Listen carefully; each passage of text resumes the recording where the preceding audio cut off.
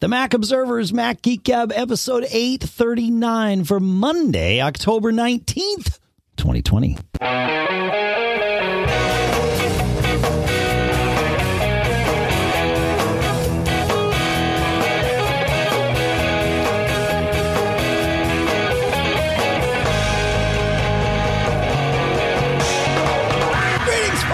Welcome to the Mac Observer's Mac Geek Gab, the show where you send in your questions, your tips, your cool stuff found. We answer your questions. Sometimes we bring questions of our own. We often bring tips and cool stuff found of our own. The goal is each and every one of us learns at least 5 new things every single time we get together. Sponsors for this episode include mintmobile.com/MGG, sunbasket.com/MGG, linode.com/MGG, and expressvpn.com/MGG. We'll talk more about each of those later here in the episode. For now, here in Durham, New Hampshire, I'm Dave Hamilton. And here in rather chilly Fairfield, Connecticut, this is John F. Ron. Yeah, man. It was when I got up this morning, it was like 38 here. So yeah, 38 Fahrenheit. We had a frost warning for inland locations. So yeah, it makes sense. Yeah, it was. It's getting cold. We got a new boiler this week, so that was exciting. Fun. They routed all our zones exactly wrong. Like not one of them was routed correctly. So like, and I had a feeling. And then yesterday I went into my bottom floor of the house and it was like 78 degrees because the master bedroom was calling for heat. So that was fun. So I had to rearrange them and the guys were like, we can come out and fix it. I'm like, you come out on Monday and fix it. I'm about to cook dinner. So anyway, fun stuff. We have, we're going to talk about, we've got some Wi-Fi questions. We're going to talk a little bit about Big Sur. We're going to bring that topic back as I think we're very close to the release of Big Sur. So we will bring that one back. Like I said, some Wi-Fi stuff. We've got some tips, and we'll start with if it's okay with all of you, we'll start with cool stuff found. Raphael starts us here and says, I was looking up the weather on my iPad this morning, and I remember you were looking for a new weather app. I'm always looking for the best weather app. Yeah. So he says, I've been using Weather Live from Apple since 2016, and I like them. I'm using their paid version, and it integrates well with both iPhone, iPad, and Apple Watch. Thank you, Raphael. Very cool. We will put a link to that in the show notes, the Weather Live app. What weather app do you use regularly, Mr. Braun? I think weather.com or Yahoo Weather. Okay. Those are the 2 I have on my phone. Yep. So, yep.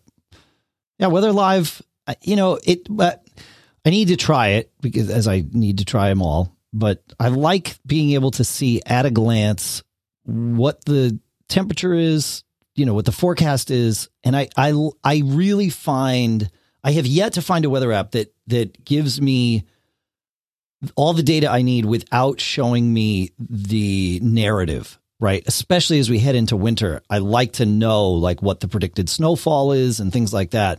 And I just like the best one that I've found. Well, it doesn't exist anymore, but Weather Underground is the one that gives me sort of everything that I need, or close to everything that I need. I also like to see radar because here in New England, the radar actually truly helps us. It's the best predictor of what's actually going to happen. So anyway, that's that. Yeah. Good. Cool. And on the Mac, I use Weatherman Lite. Oh, interesting. Yeah, I don't use. Yeah. Huh. And it has all of that data, and it has alerts. So, if there's an alert, you'll see, right now, I see a little triangle, warning triangle. So there's some sort of, flood warning or something, or maybe that frost warning. Yeah. Interesting. And what's that called? Weatherman Lite. All right. That's on the Mac. Okay. Yeah, cool. We will put that, put it all in the show notes. Great. Cool. Thank you, Raphael. Nice little start to things here. And then moving on up, I thought, but maybe not. Oh yeah, right. Dimitri mentioned a Finder alternative called Commander One from Ultima Software. And I think it's come up before. It is in Setapp for those of you that have Setapp. So that makes things a little bit more interesting. It gives you a 2-paneled Finder view, kind of like a transmit view, but just for the Finder.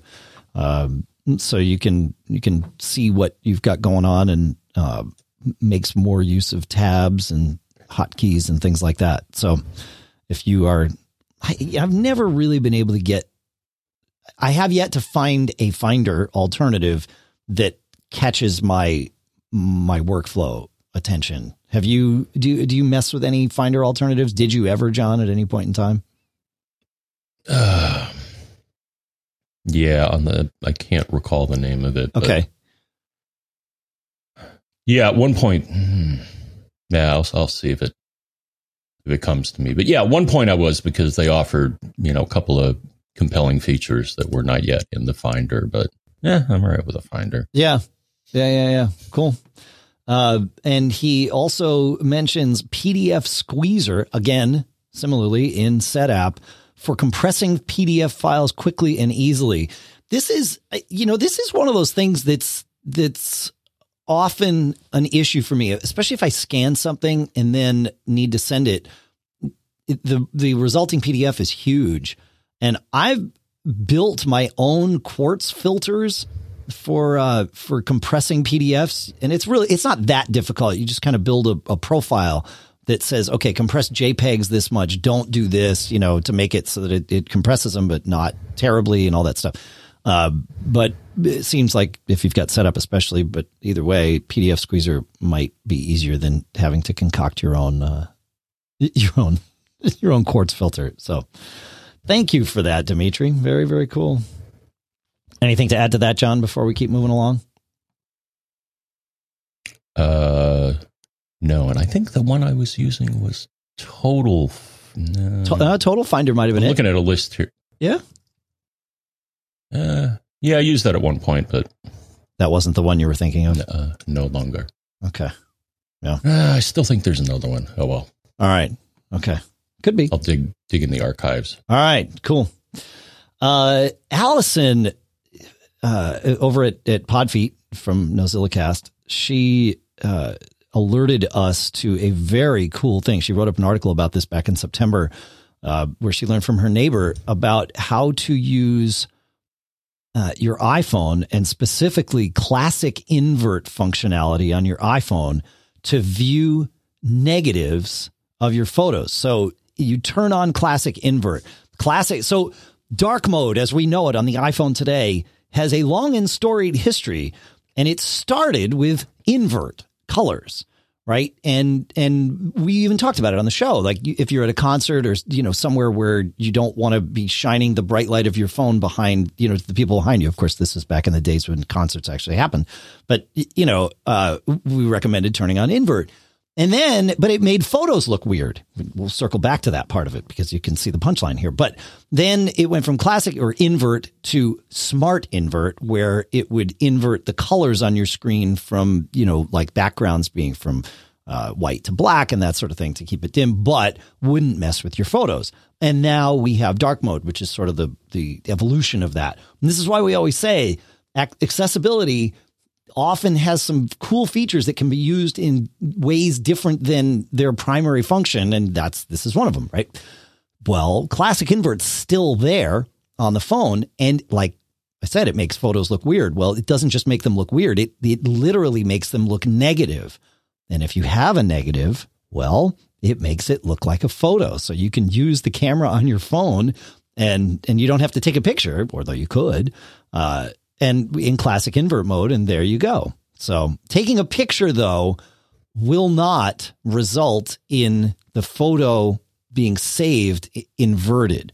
It takes the picture like it normally would. It's simply displaying it inverted. So you could put it back in invert mode and see the photo inverted. But like it, for example, for her piece, Allison needed to take a picture of her iPad with her phone. So that's the only way you can really get that, as far as I know. So anyway, pretty cool stuff. So thank you for sharing that. Never even thought about using it that way. See, this is the cool part. This is how we learn, John. Any thoughts about that before we before we move along? Of course, links to all this stuff are in the show notes. Yes? No? No, I'm good. Okay, cool. Moving on to James, we were talking about switches recently, John, in episode 836, so a few episodes ago, a couple of weeks ago. And he said, Ubiquiti has released a couple of new switches that you may want to look at, one of which only costs $109 and has 4 ports of PoE. And indeed, he's right. Ubiquiti has released their Unify Lite switches, not light switches, but Unified Light Ethernet switches. Very cool that they're doing this. You know, Unify stuff is generally, especially on they are managed switches. They are not just smart switches. Again, these terms get thrown around a lot. Just to sort of narrow it all down, you know, managed means one interface to us here in Mac Geek Gab parlance. Managed means one interface to rule them all, where from one interface you can see all your switches. Smart switches means that they have an interface, but each switch has its own. And, you know, there's some benefits, obviously, to having one managed interface, especially cloud managed, so you can see it even if you're over there somewhere else, you know, et cetera, et cetera. But these new Unify Light switches, they have a 16-port one for $199 and an 8-port one for $109. So that's interesting that that these are coming available, because it's way less expensive than, you know, you would previously pay for these kinds of things, which is cool. I have been messing, so I got to check those out. I have been messing, as I mentioned, I think at the end of the last episode, with a series of D-Link switches. I grabbed a bunch. D-Link sent me a few, and I want to buy another one in the DGS 1100 family, which are smart switches. So they each have their own individual interface, John. So I am now running pretty much everything through smart switches here in the house, and it's. I think things are smoother. It's one of those things that I will know more over time, but I turned on spanning tree protocol, STP, in all my switches because I wanted some loop protection and didn't want to just use the built-in loopback protection, but also I run Sonos gear, which runs STP everywhere. And so I figured that was perhaps a source of issues, and I figured if the switches were STP aware, that might be helpful in sorting things out. But it's a little weird because when you turn on spanning tree protocol, what it does is it essentially looks for traffic that's happening in loops by sending out signals and seeing if it gets unexpected signals back on different ports, right? And in order to keep a loop from happening, these switches, perhaps other smart switches the same way, these switches essentially block everything on a new port that's connected until they are confident that there is no loop, and then they let that port come live. And that means a delay sometimes of up to, 15, 20, 30 seconds from plugging in your Mac into a port to getting your Mac will say, I'm connected, but I don't have an IP address yet. Right. And then, it's because it's being blocked, and then traffic is unblocked and the DHCP request goes through, and then it gets an IP. These D-Link switches have the ability, some of them, not all of them, the larger ones, 16 and 24 ports, have this ability to set what they call the port fast mode. And one of the port fast modes they have called Edge, which is essentially, they say, use this, but only on individual devices. So don't put this on the switch. So things that are on the edge of your network, not part of the branches and trees. So essentially, like one of the things. And so I did that, but it's still delaying. There's a weird thing. Like it should be letting my stuff, but like for my iMac, for example, it should just, I have that port set to Edge and it's still delaying a long time. So I gotta dig in, but I do like the idea. I'm glad you pushed me in this direction. It's a little much to have 4 different web interfaces to configure, but quite frankly, once you get them all up in tabs in your browser, it's not that much different than a managed interface. Obviously, I can't do it remotely without like VPNing in or something like that. But I think I like this better.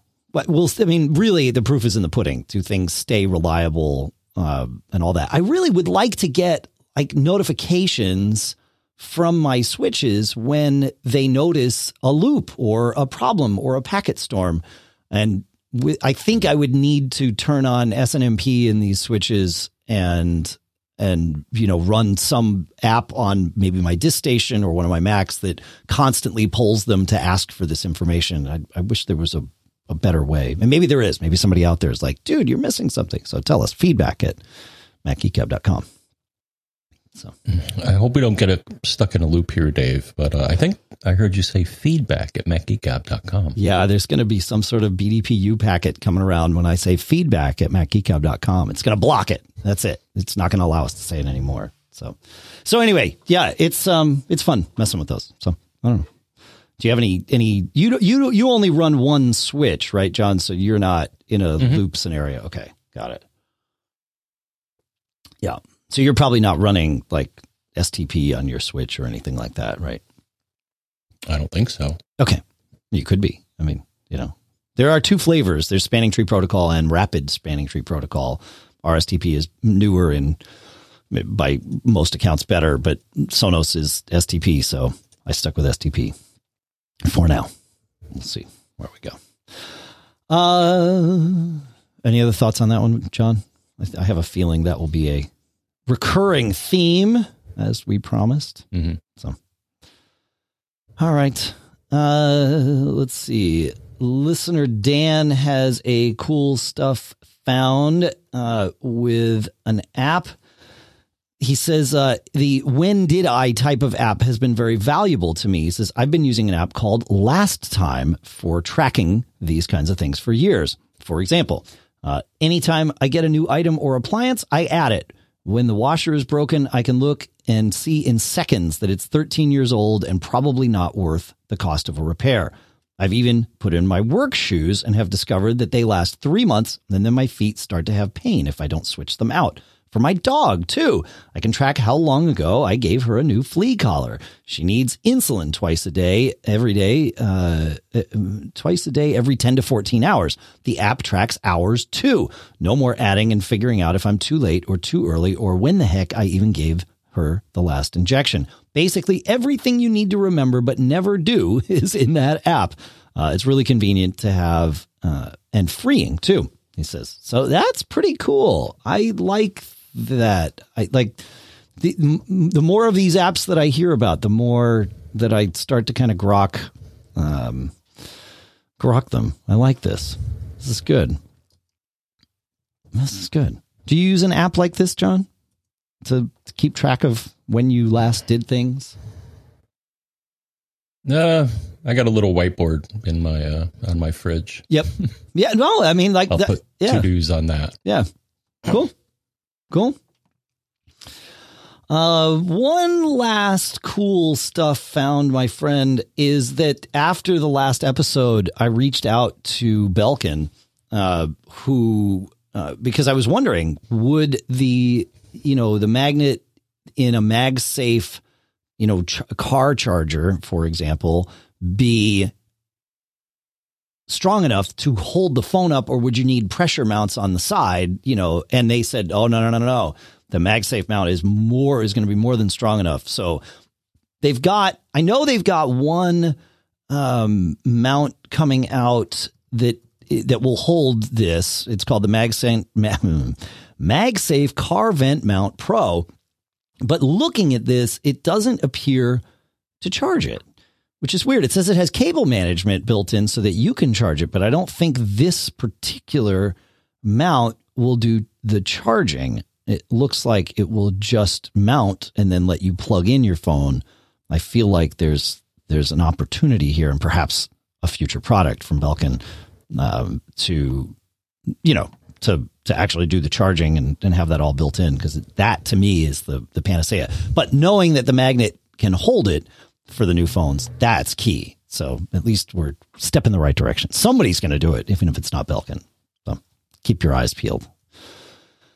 I want to, so there have been some some pre-sales that have happened with Apple devices in the last couple of days here, John. And I think you and I both placed some orders and are planning to place some orders. So I would like to talk about the things that we are ordering or planning on ordering, just to kind of pave the way for everybody here. But the next thing I would like to do is talk about our first two sponsors here, if that's okay with you, my friend. Sure. All right. Our first sponsor here is a new sponsor for us, but not something new to me. And that is Sunbasket at sunbasket.com/MGG. How would you like to skip the grocery store and have delicious meals full of organic, fresh produce delivered straight to your door? Right? Like that sounds good anytime. That sounds especially good right now. And that's what I've experienced with Sunbasket. Like I said, we've been customers of Sunbasket in the past, and we're very happy to have them on as sponsors here. Sunbasket delivers that fresh, healthy, delicious food, really delicious meals straight to your door. They have these really yummy recipes for all kinds of dietary preferences. So it doesn't, like, if you don't have any dietary, special diet things, that's fine. If you do, that's also fine. Paleo, gluten-free, Mediterranean, vegetarian, pescatarian, you name it, they probably have it. And they've got a big, long list. And they make it super easy and convenient with everything being pre-portioned and ready to prep and just cook. You can enjoy a dinner full of organic, fresh produce and clean ingredients in as little as 15 minutes, no matter how much experience you have in the kitchen. And they've got some really yummy things to choose from. Hoisin steak strip lettuce cups with pickled daikon and carrots, roasted salmon with miso glazed eggplant, black bean tostada Diablo with cabbage slaw and guacamole. I need more Diablo in my food, and I can get it from Sunbasket. And you can order meals, anything from across their menu. You can skip a week whenever you need to, or double up. It's simple. There's no like gotchas or anything. But there is a special deal. So that it's kind of a gotcha, but it's I got you, not I gotcha. You know what I mean? I got you. Right now, Sunbasket is offering $35 off your order when you go right now to sunbasket.com/MGG and enter promo code MGG at checkout. That's sunbasket.com/MGG. Enter promo code MGG at checkout for $35 off your order. One last time with feeling, sunbasket.com/MGG. Promo code MGG. Our thanks to Sunbasket for sponsoring this episode. You ever search for something online and you don't want other people to know what you were searching for? Maybe it was a Christmas gift. Maybe it was a gift for yourself, if you know what I'm saying. Right? Like, I know most of you are probably thinking, why not just use incognito mode, private mode, right? Private browsing, that's what it's for. Well, it helps in some ways, as we know, but it doesn't hide in every way. Doesn't matter what mode you use or how many times you clear your browsing history, your internet service provider can still see every single website you've ever visited. And that's why, even when I'm at home sometimes, I use ExpressVPN. Because it doesn't matter if you get your internet from Verizon or Comcast or Opt Online or whoever, right? ISPs here in the USA can legally sell your information to ad companies. You don't necessarily want everything that you do on the internet sold to ad companies. You might not want anything you do on the internet sold to ad companies, right? And ExpressVPN reroutes your internet connection through their secure servers so your ISP can't see the sites that you visit. ExpressVPN also keeps all of your information secure by encrypting 100% of your data on the way in and out. And their trusted servers there, it's really cool. Everything lives in RAM with their trusted servers, so they can't store anything. It's not just that they say they don't. I mean, they do say that they don't, but they don't because they can't. That's pretty cool. And ExpressVPN is available on all of my devices, and yours too. Phones, computers, even your smart TV, right? So there's no excuse for not being able to use it. And I've got a deal for you.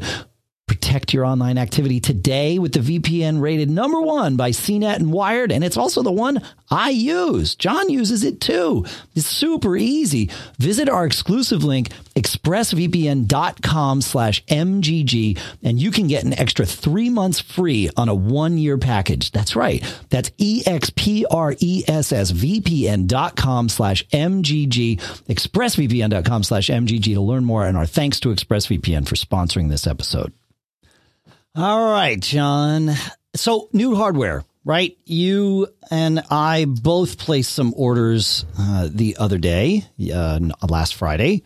So iPhones 12, 2 of them, the middle out iPhones 12. I love that I can say middle out now, right? So there's 4 iPhones 12. There's the mini, the 12, the 12 Pro, and the 12 Pro Max.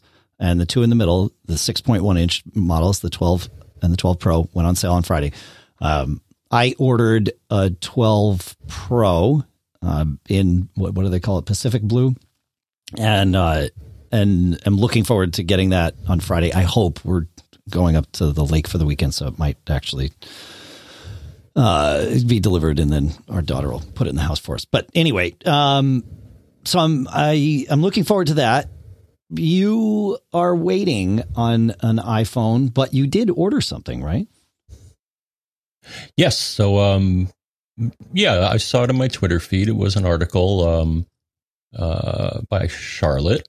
And the title is New 10.9 inch iPad Air available to order. And I'm like, cool. So I ordered one.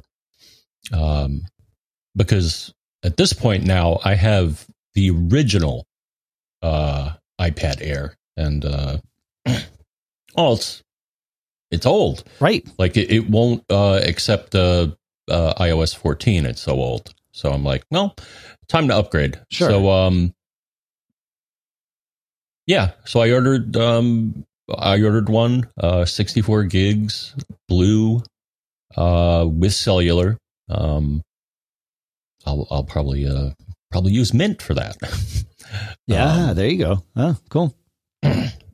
For data. So yeah, it's on the way. And I applied an Apple gift card that I got when I traded in my Mac Mini. So that took a few bucks off of it. But yeah, no, I'm looking forward to it. Cool. Yeah, so you will get that. And the Touch ID I like. Yeah. That new iPad Air is something like we said when they announced it, it sure blurs the line of, do you need an iPad called an iPad Pro, right? Like it, that's a powerful little thing. I'm curious to see how you like it. Yeah. So I'm glad you were able to get it for Friday delivery. That's even better. So cool. I like it. That's good, man. And you have not yet ordered an iPhone 12, right? Because you're waiting for one of the other models. Right. We decided that the Mini would be the best choice for me. Yeah. So yeah. But yeah, you got to yeah, I think beginning of November. That's right. Yeah, November 6th. I'll have to send a reminder to get that happening. Cool. Yeah. No, I am also going to order a Mini on the 12th. And if it doesn't work out, I'll either return it or pass things along in the family here. We kind of need another one anyway. But it will not surprise me if the Mini becomes my daily driver phone.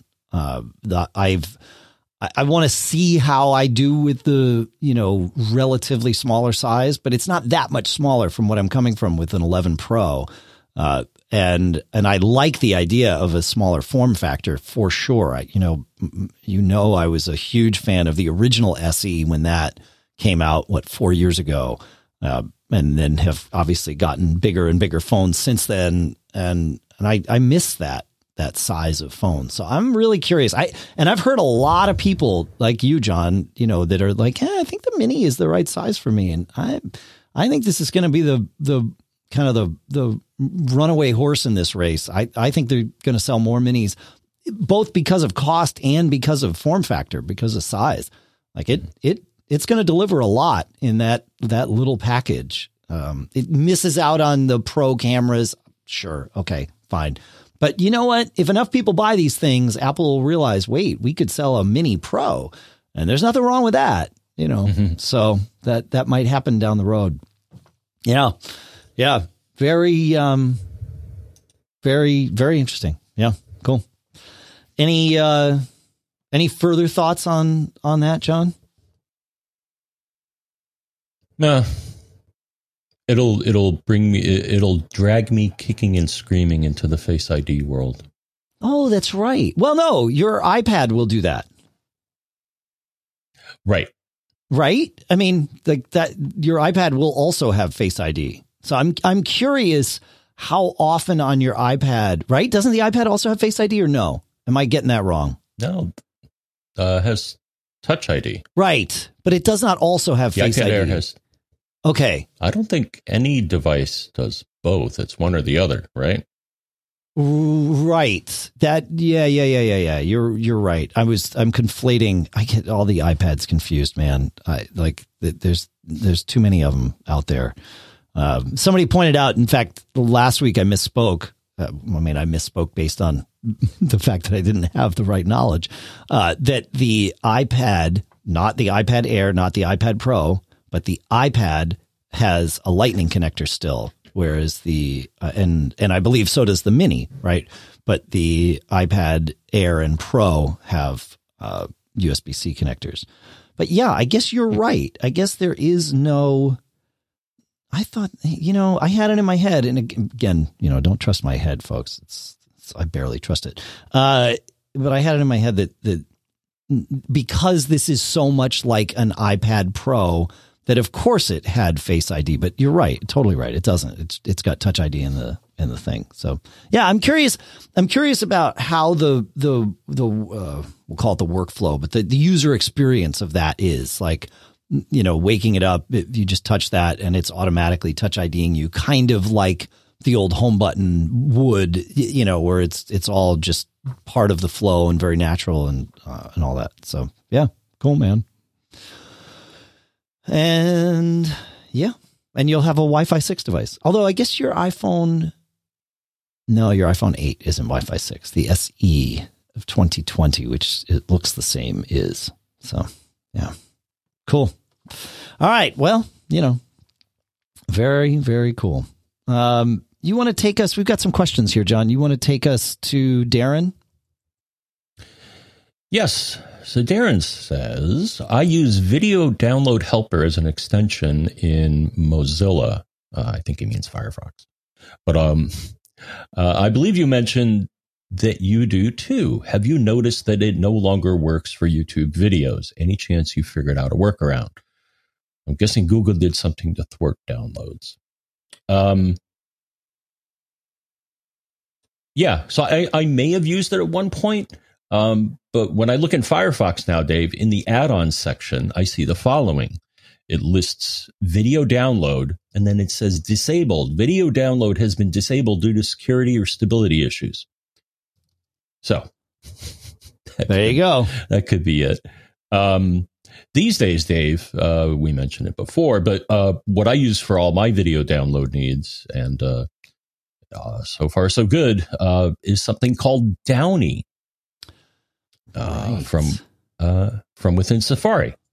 So there's a trial, but the good news is that if you are a SetApp member, Dave, Downy is one of the things that's part of SetApp. So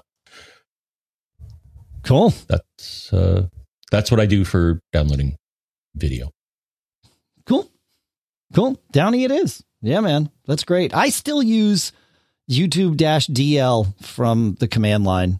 I do that. And then, it's part of, I installed, it's not in the terminal by default. It'd be amazing if Apple shipped with that. There'd be a whole thing about it. Google would be pissed probably. But anyway, the YouTube-DL is the YouTube downloader, command line YouTube downloader that I've installed with Homebrew. You can install it any way, you like, of course, but I find Homebrew to be the easiest thing to use. I like that package manager, but yeah, it works super well. And, it stays up to date. I haven't had an issue with it. So, but I get I do totally get the appeal of having it within the browser.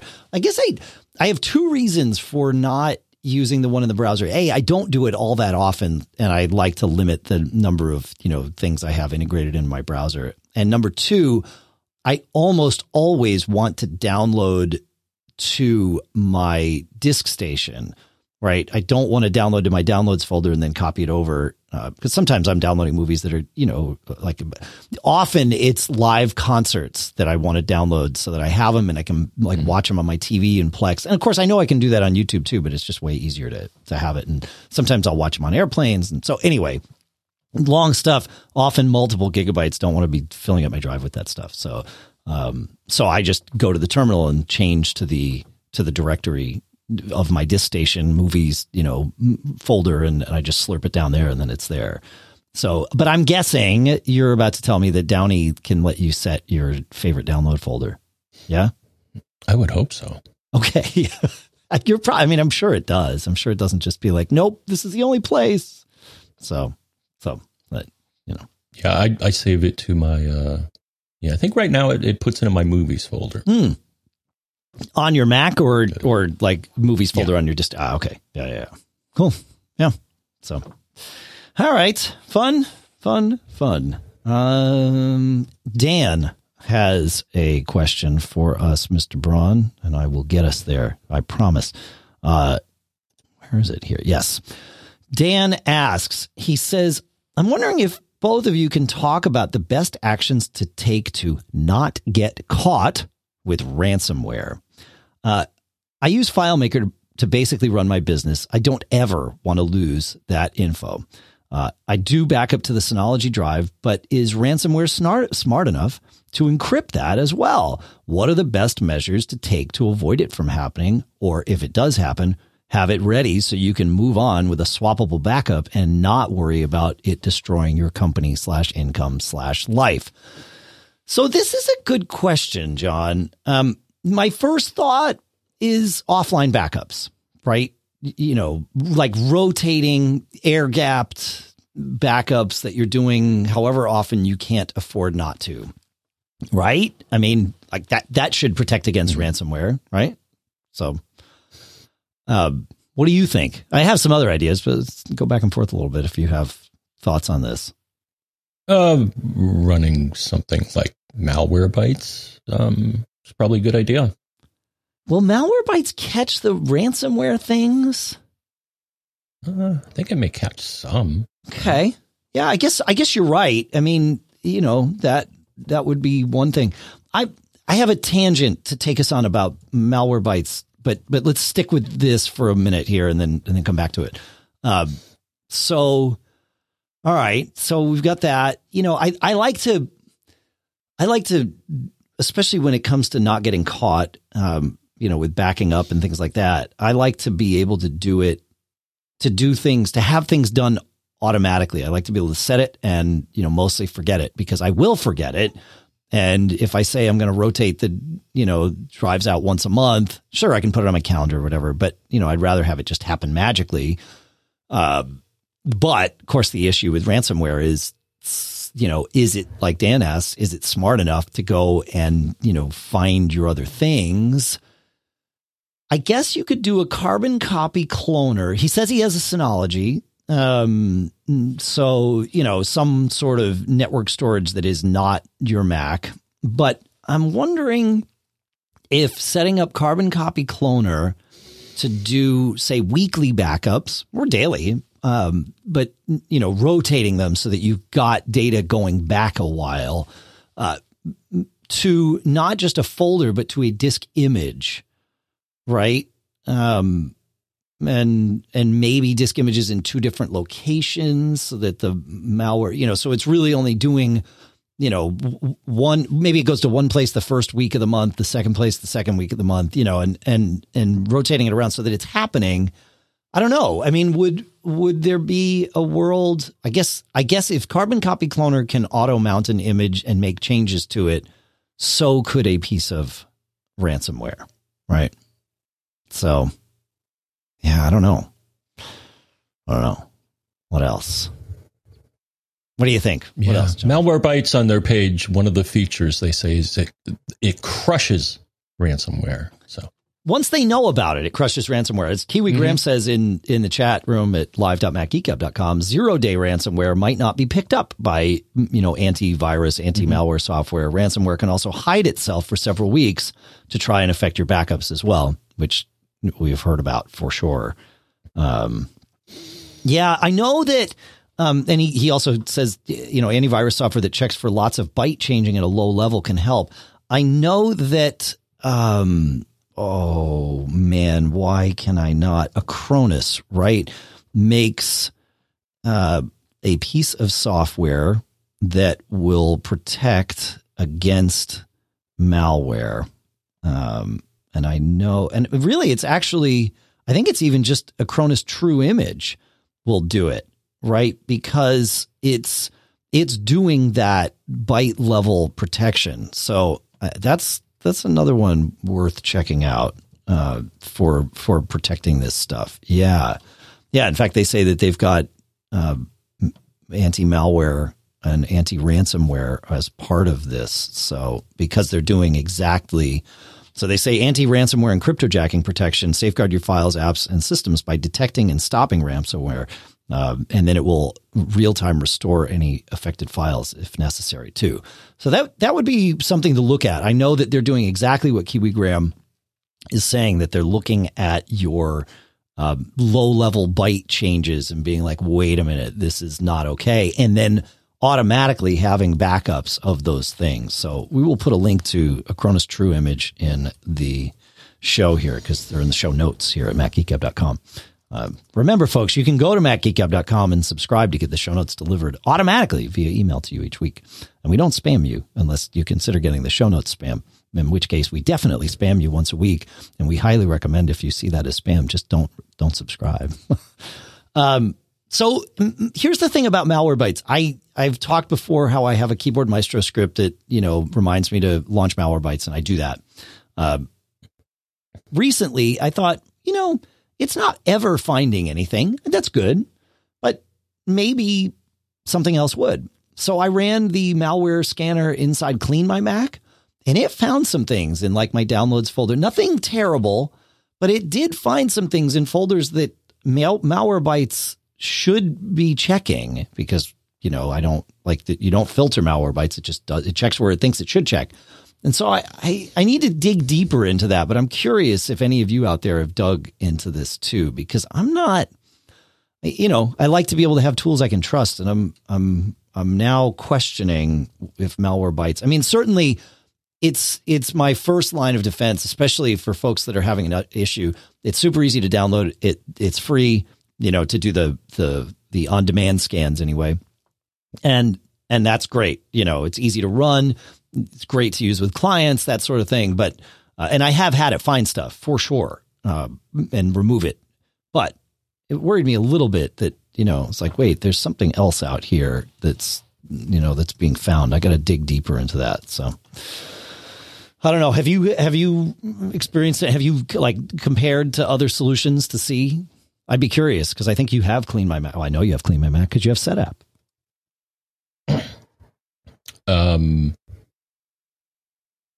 Yes. I don't run it that often. Yeah. But I mean, the other thing the other thing you want to keep in mind is to practice safe browsing. I mean, ransomware is, from what I understand, requires you to install something, and usually you have to, input your admin password. But and I'll have this happen every now and then. And actually, I've gone on fishing expeditions, if you will.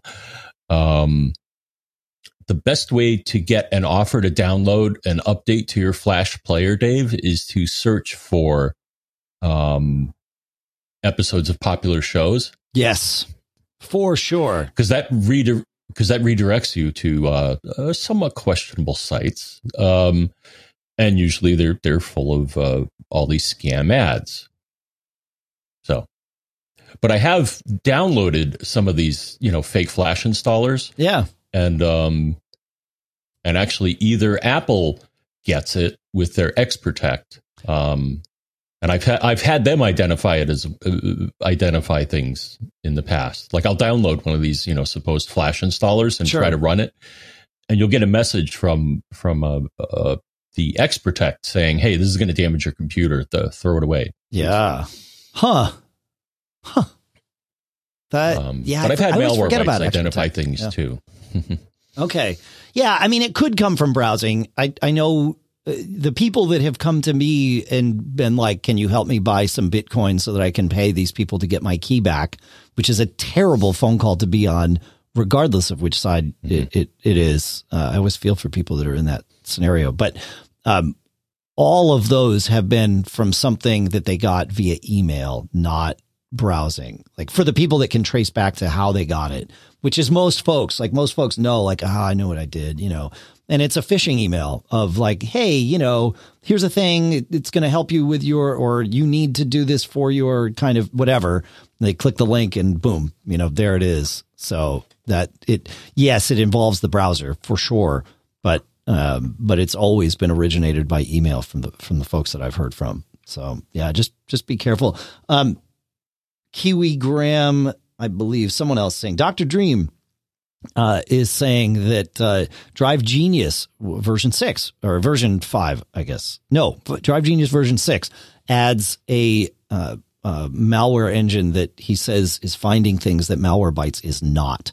So we will put that in the show notes too. Yeah, it seems like now, again, to be fair, when I did this with Clean My Mac recently, and I do need to revisit it, but when I did it with Clean My Mac, it found some things, and I looked at the list, obviously, and none of them were like, oh, I need to go delete this file. It's like, oh, this old Word document has, a macro in it, or, those types of things where it was like, yeah, I'm not worried about it.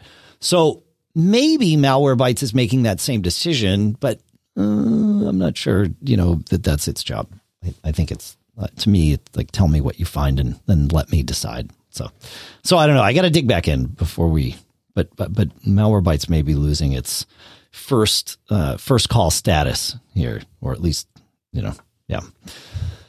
Anyway, where are we here, John? Yeah. Let's see. We have some Wi-Fi stuff to talk about. We've got some Big Sur stuff to talk about. I would, but now, you're running Big Sur, right? But not full time, like not as your primary operating system on any of your Macs, right? Correct. Okay. All right. Well, yeah, I have it on an external drive right now. Okay, cool. All right. Well, let's talk about some of this Big Sur stuff in a minute. What I would love to do right now is talk about our next two sponsors, as long as you are okay with that, my friend. Okay. All right. Breaking up with your old wireless provider just got a whole lot easier thanks to Mint Mobile. They were the first company to sell premium wireless service online only, and by doing so, saved you a lot of money. Saved us a lot of money, too. And now Mint Mobile is introducing their unlimited data plan for just $30 a month. Let's let that sink in for a second. An unlimited plan for $30. How much is your soon-to-be ex-wireless provider charging you? Right? I mean, let's say you've got 4 people on your plan, so that's $120, right? But here's the thing. A, that's cheaper than what you'd pay with the big ones for 4 phones on your plan. But here it gets even better, because with Mint Mobile, you pick per phone, right? You just get a different account per phone. You don't have to have them all together. It's just not how that works. So unlimited for one, maybe you use unlimited, but does other people in your family use unlimited? If they don't, ratchet them down, save a ton of money. You get them down to like $15 a month. Aha. Now you're really saving, right? And like I said, by going online only and eliminating all those traditional costs of retail stores and all that, Mint Mobile passes the savings on to you. All their plans come with unlimited talk and text, and then all this high-speed data, either unlimited or whatever you want to get. It's great. And if you're not 100% satisfied, Mint Mobile has you covered with their 7-day money-back guarantee. So to get your new unlimited wireless plan for just $30 a month and get the plan shipped to your door for free, go to mintmobile.com/MGG. That's mintmobile.com/MGG. You can cut your wireless bill to $30 a month with unlimited at mintmobile.com/MGG. Our thanks to Mint Mobile for sponsoring this episode. Next up is Linode. No matter what you're working on, be it a personal project or a big thing for your company or work or whatever. Like, you want to set up a Minecraft server, no problem. You want to set up a web server, a little web server, fine. You want to set up a big web server, fine. Like, Linode's got you covered because you deserve simple, affordable, and accessible cloud computing solutions that allow you to take your project to the next level. And you can make it so simple because Linode's Linux virtual machines allow you to develop, deploy, and scale everything that you're doing, making it faster and easier. And here it gets even better. I love this part because I get to tell you that if you get started on Linode today by going to linode.com/MGG, linode.com/MGG, you start with $100 in free credit just for being a Mac Geek Gab listener. Again, find all that at linode.com/MGG. Their least expensive server, by the way, $5 a month. I'll let you do the math there, right, on what you can get. But of course, you can scale up if you need more. That's how it works there. Linode's got 11 global data centers and provides 24/7, 365 human support. There's no tiers or handoffs or anything regardless of your plan size.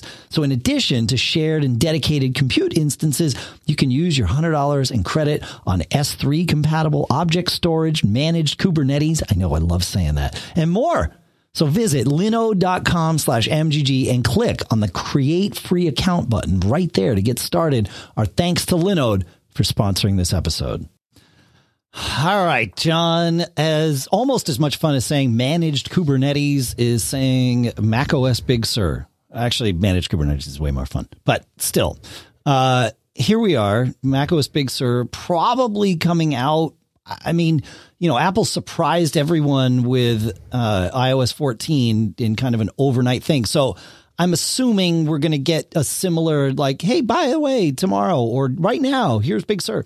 So I started running it, John. And really the thing that keeps me from running every beta of macOS, at least in a full-time way, is the mail plugins that I use, Small Cube's Mail Suite. I highly rely on two parts of it, not mail tags, believe it or not, although I know lots of people that are gaga over mail tags, and that's certainly the flagship product as part of the suite. But I use Mail Acton for filing and kind of moving mail around within mailboxes, which I suppose is also filing, and other things. And I use it to delay my email from being sent. Having a 2-minute delay on every message after I hit send is life-saving. I will talk about not getting caught. That's one of my secret tricks right there. And then I also use SigPro so that I can have signatures, even though I have all my mail accounts consolidated. Well, this past week, Small Cube came out with their first beta for macOS Big Sur, and that opened up the floodgates for me. I was like, great, fine. So now I am running Big Sur full-time on my laptop.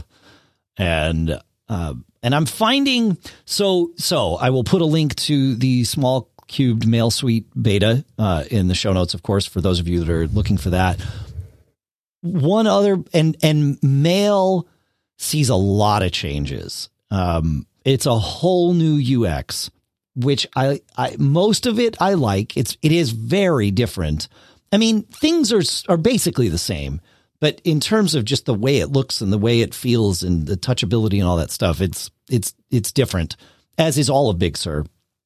One nice thing is we talked about it initially, but getting to set the width of my columns in Mail's columns view is like the dark year of Catalina is almost behind me, John, where I get to only live with Apple's column width decisions, or the Mondo column, as people call it. But yeah, so there's that. When I first launched Mail, my favorites bar was gone, but I was able to bring it back. So that was good. I'm not sure why it went away, but in general, Mail is quite functional. One place that things are, well, let's talk about it. Have you spent any time in Mail or anything like that, or any other portions of Big Sur that are worth kind of talking through? Not really. Okay. All right. That's fine. No. I kind of figured you might not be running this. So, the menu bar is another place of change, and there is not yet a new build of iStat menus. iStat menus works in Big Sur. It's fine. Where it looks a little wonky is in light mode. So it's fine in dark mode, but in light mode, the new translucent menu bar causes iStat menus to look a little weird. And there are 2 utilities that are out. One is called Certainly Not, Surtainly Not, linked in the show notes. And the other is BOM, or Boring Old Menu Bar, to bring back the Catalina menu bar. I've tried them both. BOM gives a better user experience, I think, than Certainly Not, but they both solve the problem and change the background of the light mode menu bar to what you would expect, and then and more specifically what iStat menus would expect, and so it's fine. I'm sure the folks at iStat menus are going to fix this for Big Sur. They just haven't. At least we don't have a public beta of it yet, so we don't get to play with it. Because the menu bar changes, Bartender, for those of us that like to hide and manipulate things in the menu bar and control the menu bar a little bit better, Bartender has a beta of Bartender 4 out, and so that's mandatory. You cannot run Bartender 3, but the Bartender 4 beta is available. So and it works fine. So I'll put a link to that in the show notes too. Things are weird though in the menu bar, John. I stopped showing Apple's version of the time in favor of iStat Menu's version of the time, which would then give me like my calendar and a drop down and controllable and all that stuff. I don't get to do that anymore. I mean, I can, but then I have 2 versions of the time because near as I can tell, Apple's time is permanently displayed in the menu bar now. So, there's that. The menu bar is interesting because you get control center. There's more space in between things in the menu bar, John, which on my laptop I don't really like. But like with iStat menus, I use the combined thing so that I'm using iStat menus spacing, not Apple spacing, and that actually really collapsed things down a lot for at least those 3 or 4 items. But yeah, there's a spacing thing, and I wonder if somebody's going to find a defaults right command for that kind of thing. I'm trying to think if there's. Yeah, go ahead. After I installed it, it did yell at me about. So it said I had one legacy extension from Intel, which was kind of weird. And then Little Snitch yelled at me too, saying I don't understand what you're doing. So yeah, right. Well, yeah. So my guess is Intel is your Intel Power Gadget extension that it might have yelled about. Maybe. Maybe. I did read this from Apple. Installing a new kernel extension requires signing in as an admin user. You must also restart your Mac to load the extension. Kernel extensions using certain deprecated KPIs won't be loaded. And there's like network ones, and network and human interface ones. So not disk ones, which is good. For more information, see this thing. There is a workaround during development, Apple says. Now, whether or not this is a thing that, will be available long-term to mere mortals, probably not. But here is this. During development, you can temporarily disable system integrity protection to allow deprecated kernel extensions to load. So it means that Big Sur will support them. It just won't allow you to load them, which I found very interesting. So maybe, there are workarounds for this. So it's not like the code to support them is gone. It's just the allowance of them being supported is gone. I don't know. Like, right. So there you go. That's what I got, man. All right. Anything else from this? Oh, the Messages app. My goodness.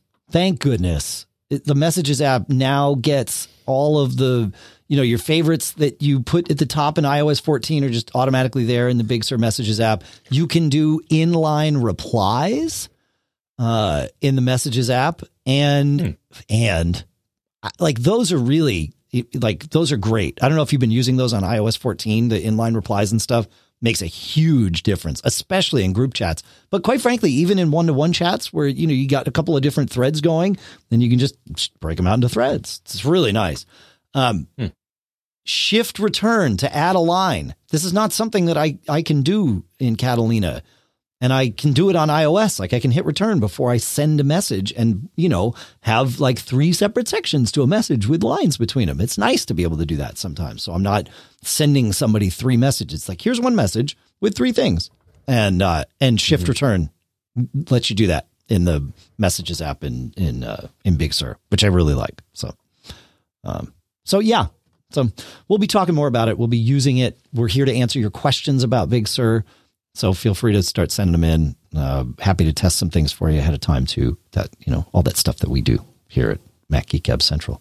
I don't know what we call that. So yeah. Any more thoughts on that before we jump on to networks here, John?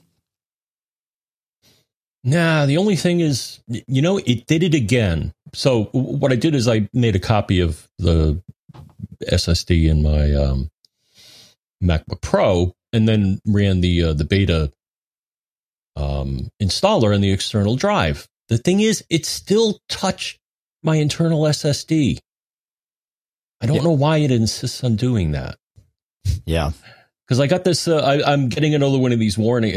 I'm getting this warning I got before, which eventually caused my system to spiral out of control. I don't know. But I got a warning. It said, warning, container has been mounted by APFS version 1677.40.51.201.1, which is newer than what you had before. I'm like, oh, great. So where are you getting this warning? Disk utility. Okay. If you do a first aid.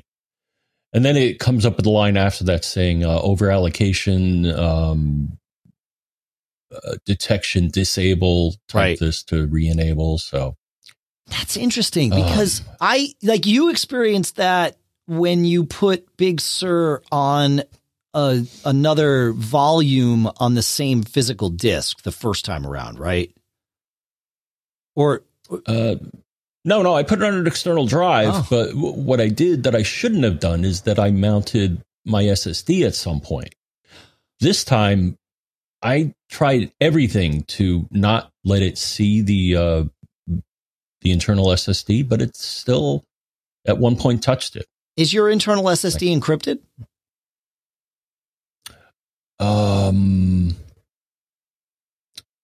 I recently enabled File Vault on it. Okay. It's actually another interesting story.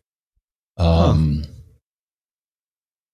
here's the interesting story. Might as well mention it. Yeah, so I wasn't sure if I had enabled File Vault on my and actually I had not, because when I redid my system a while ago from a backup. Sure.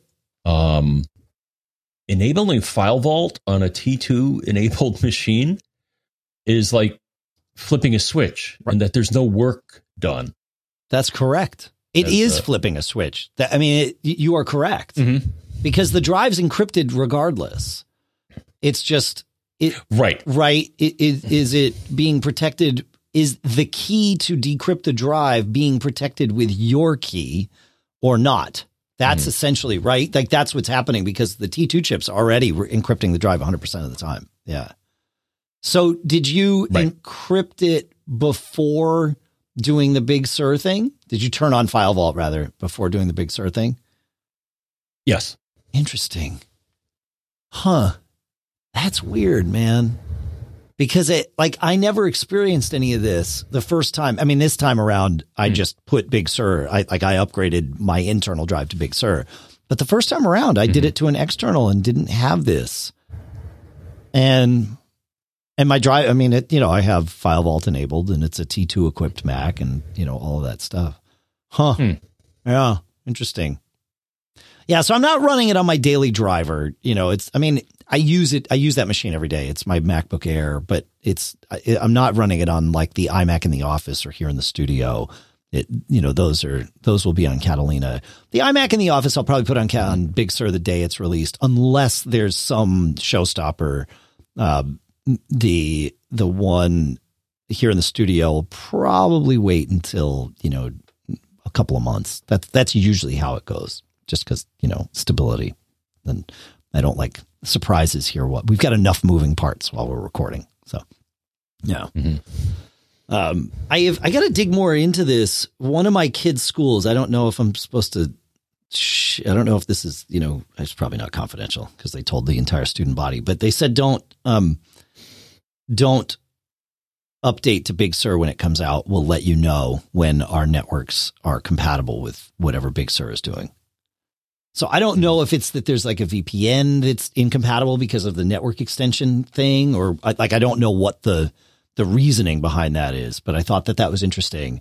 And it's probably for good reason. It would be my guess based on kind of the way it wasn't like one of these like, well, it's new, so stay away from it. It was like, there is a specific thing that we need to resolve and please wait for us to do that. So, so yeah, there you go.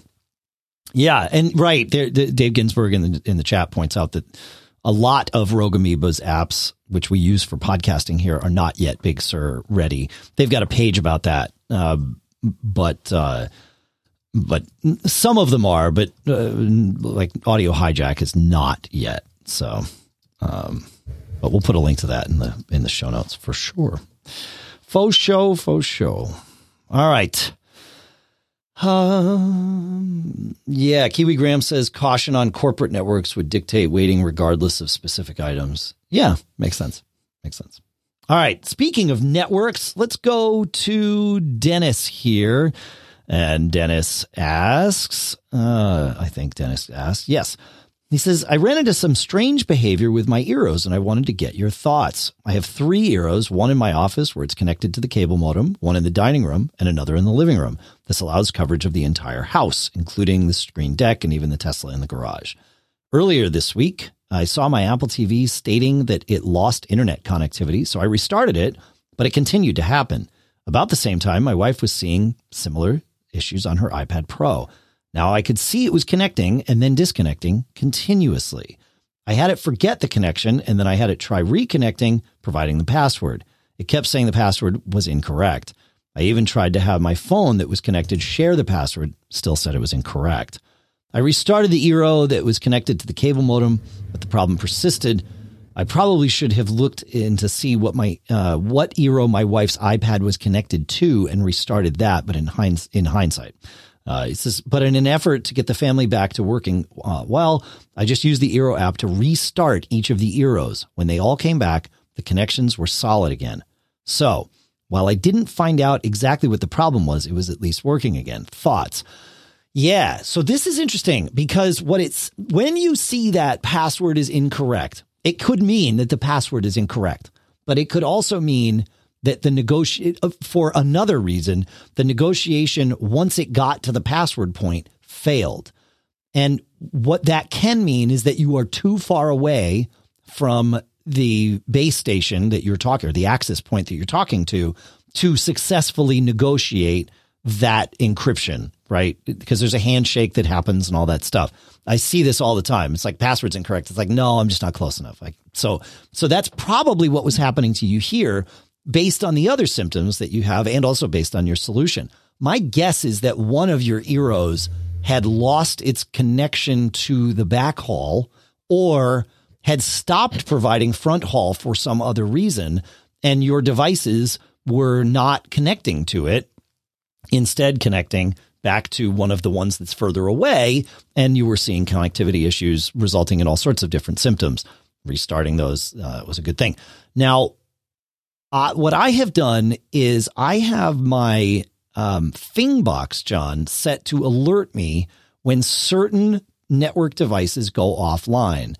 And one of those is, or one group of those is my mesh access points. So I figure out what the IP addresses are for each of my mesh access points. I put those in my Thing box to notify me, and then they notify me.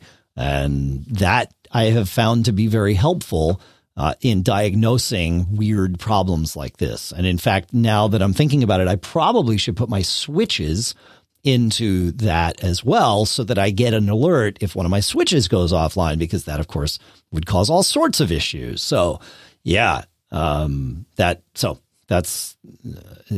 guessing that's what happened. Now, why your Eero went offline or stopped doing part of its job or all of its job, I don't know. Clearly, it was online at some level because you were able to restart it from within the app. So like that does seem curious, but I don't know. What do you think, John? I've had similar happen in that, I'll be doing Netflix or something like that. And then, I'll look up at the screen and it'll say, connection lost, or it just stops. Sure. And I'm like, okay, now what? Because, I have my computer in front of me. That seems to be working. And then I'll look up and I'll see the red light on the Eero. And I'm like, oh, great.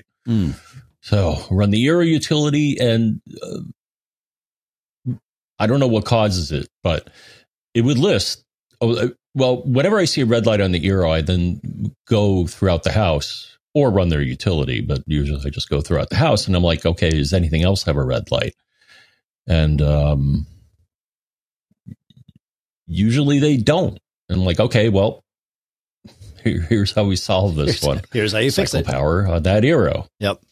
And that's what fixes it. So, yeah, interesting. Yeah, in this scenario, my guess is there was not a red light on his Eero, because if that's the case, usually you can't restart it in the app either. Right? That's but sometimes you can. Like, it depends on what the red light's there for, I guess. Yeah, for sure. PJ in the chat room points out that in Eero settings there is a restart all Eeros option in settings, advanced, restart network. So for those of you looking for that too. Yeah, cool. You want to take us to Thomas, John? He's got a little tip for us about Wi-Fi passwords and sharing, I think, right? Yes. Okay, so Thomas says, I have a follow-up to the question from Pete in show 837 about how to prevent password sharing from a Mac. I haven't tested that. I haven't tested this, but it should work. Well, I did some testing, actually. Download the Apple Configurator 2 or another profile editor and create a profile with just the Wi-Fi credentials in it. Then delete the Wi-Fi password from the keychain and be sure that it doesn't come back. Now install this profile in the admin account. Now you can use the Wi-Fi again, but you don't have the password viewable anywhere. This also works on iOS devices, in that you can't get the key from inside the profile, but you can use it on the Mac. Maybe it's possible in the admin account.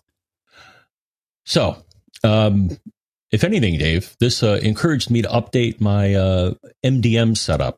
Okay. So one thing is I ran Apple Configurator 2, and then it said, I got to download an update or something like that. So if you haven't run Apple Configurator 2 in a while, run it. Now, once it was running, Dave, so I like the idea of setting up a Wi-Fi profile. So once running it, I went to File, New Profile, Wi-Fi. And from what I can see, a profile overrules whatever logic the device is using to connect to the network. And I actually tried two things. One, I set up a profile and unchecked auto join. And if you do that, I remember we talked about this in the past. This is also a way you can prioritize which access point your iOS device connects to. So one thing that this does is if you disable auto join, if someone takes that phone or that device, it will not auto join the network. Right. Here was the other thing I tried. I actually created a profile that had the name of my Eero network. Okay. But I put a bogus password in. So what that did is actually the phone would try to connect and it would say, oh, no, I can't because you don't have the password right, dummy. So that could be another way to prevent people to get on your network. Huh. Let's see. Yeah. So this is, I think he's right about this, John, because I have been on networks where the way I get on is by getting a profile, right? And for example, Comcast's, network, right, is they don't have a, you download a profile. It's specific to your account and it's installed on the device that you're on, and that's it. But that password, like just because I have that profile on, say, my iPhone, my iPad does not have magically have the ability to connect to that network. I need to go through the profile steps on that and on my Mac and on my, et cetera, et cetera. And so that confirms that, I mean, really all the profile is doing for the Comcast thing is adding the network and your credentials. That's it.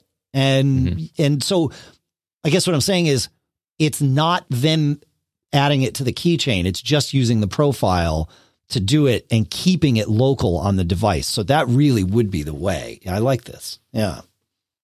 The only thing I would say is that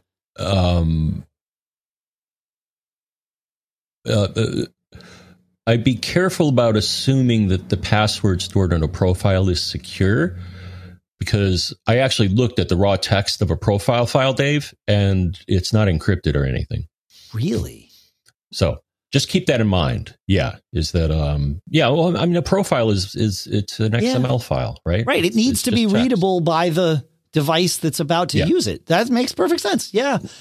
Really? I need to test that with a Comcast. If you run Configurator, you should be able to pull off the profile files and then look at them on the Mac.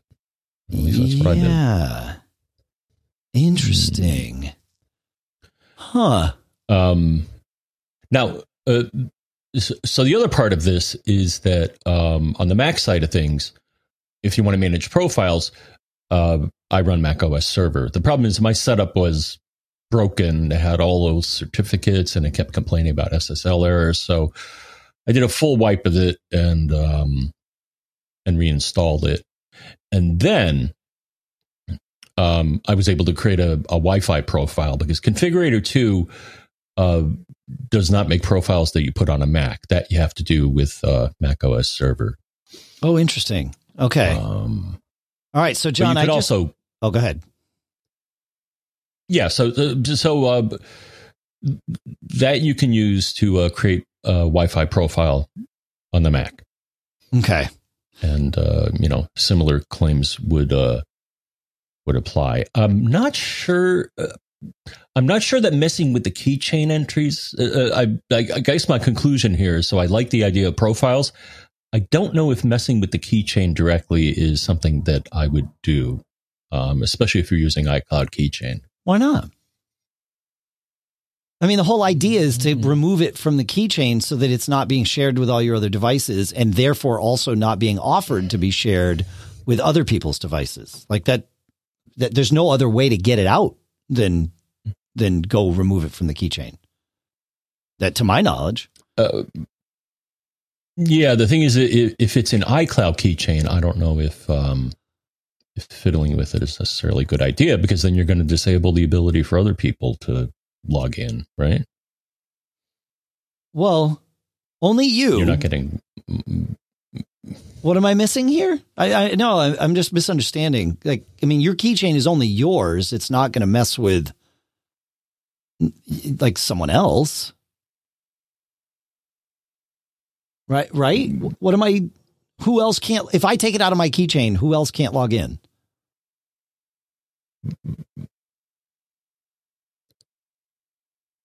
You? Right. Okay. Right. Yes. Right. Okay. So, but if I take it out of my keychain and then install a profile that has the password, now I can log in because the profile's got it. Okay. Right. I mean, like that's, and while you're in iCloud keychains, every Wi-Fi network, any keychain, doesn't matter whether it's iCloud or not. Every Wi-Fi network shows up as airport network password, even though it may not be running airport hardware, right? Like all Wi-Fi it doesn't say Wi-Fi network password. It says airport network password. So, which is handy, I guess. So, yeah. Okay. No, I get it now. Right? Like that would be the path, is get that out of there so that it's not there for you to share with anyone, etc. So, right. I downloaded a custom made Comcast Xfinity mobile config file, right? Because I went and I said, I'm on my Mac. I want to connect to the Xfinity Wi-Fi networks. Get me the profile. And it's like, cool, log in, do the thing. It downloads. Obviously, it happens very quickly because I did it while we were here. And it's a .mobile config file. So I opened it up in BBEdit. At the beginning and end of the file, there's some gibberish, but I'm not sure what the gibberish is for because the file is an XML file, as you said. Mm-hmm. And if I look, there is a key for auto join, right?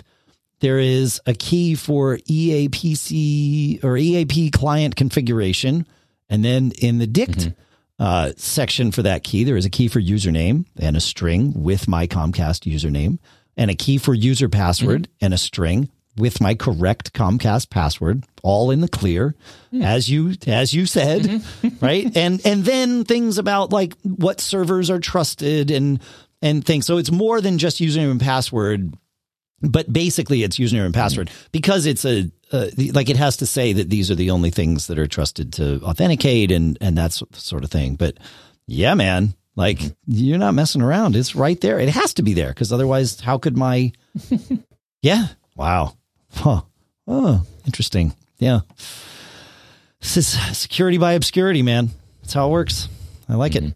All right. We have time for a couple of things. We had some comments about widgets, John. And so I think it's worth having this conversation because we were talking about weather apps and widgets. And we got some interesting comments. Listener Gray wrote in and said, Dark Sky has a widget. And sure enough, he showed where searching for a widget, there was the Dark Sky widget. I thought, well, this is weird. And I searched on my phone, latest version of Dark Sky, no widget. Okay, interesting. And then listener John also chimed in that two other apps have widgets, Carrot Weather and Weather Channel. So I wanted to throw that out there too. Thank you, John. And listener Ben solved some of my confusion, John. And we'll link to all of these because it's handy. And listener Ben pointed out that, well, I'll read what listener Ben said. He says, you mentioned not finding weather widgets. I concur. However, you didn't specify that you were looking exclusively for widgets of the new iOS 14 style. Weather apps that have previously had widgets from the pre-iOS 14 days still work. They get placed underneath newer widgets in the widget list and also cannot be placed on the home screen. So this was my problem is I was trying to add like Dark Sky's widget to the home screen. Not yet until Dark Sky builds one of the new iOS 14 style for the home screen. It's in the widgets view, which is, still off to the left or whatever. So some apps have widgets. Not all apps have the same kinds of widgets, which I thought was interesting. I don't know. There's something in there, John. So have you been messing with widgets on your phone? Some. Cool. Any favorites? Yeah, some are new and some are the legacy ones that are all like contained in a single pane. Right? Right.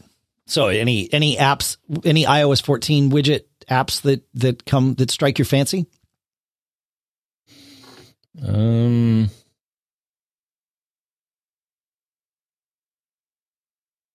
huh?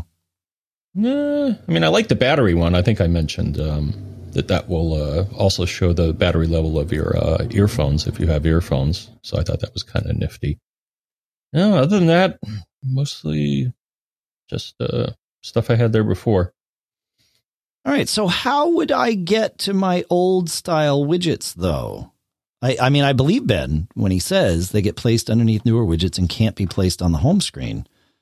But I don't see where those widgets are because I can't. Yes. Now, never mind. I do. Yeah. If I swipe to the left. Okay. I got it. Yeah. You got to swipe to the left to a screen that's hidden and then boom, there it is. So, yep. Mm-hmm. Okay. Got it.